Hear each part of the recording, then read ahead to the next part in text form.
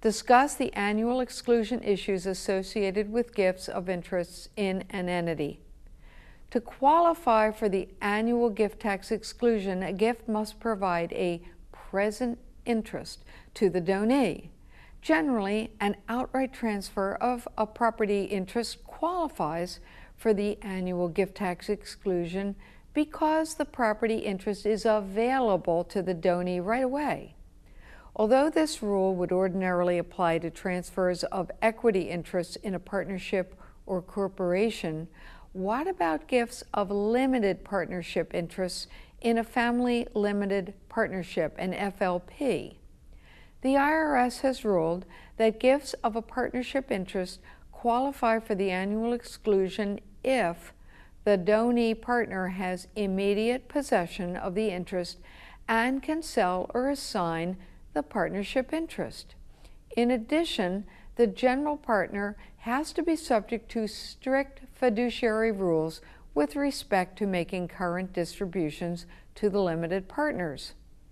Of course, the goal in establishing an FLP is to create discounted gifts by limiting 1. The potential for transfers of the interest, and/or 2. The right to control current distributions by the limited partners. Gifts of restricted stock are ineligible for the gift tax exclusion. The court in the Hackle case held that a legitimate income interest or the ability to sell the interest for some tangible value must be available to the donee for the gift to qualify for the annual exclusion. What about gifts to a partnership or corporation?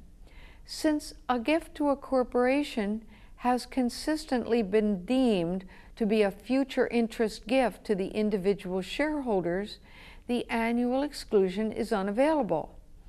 It appears the opposite rule would apply to a gift to a nonprofit corporation. In this instance, the IRS has ruled that the gift is a present interest gift to the nonprofit corporation. In the case of gifts to a partnership, the result depends on the current rights of the donee partners.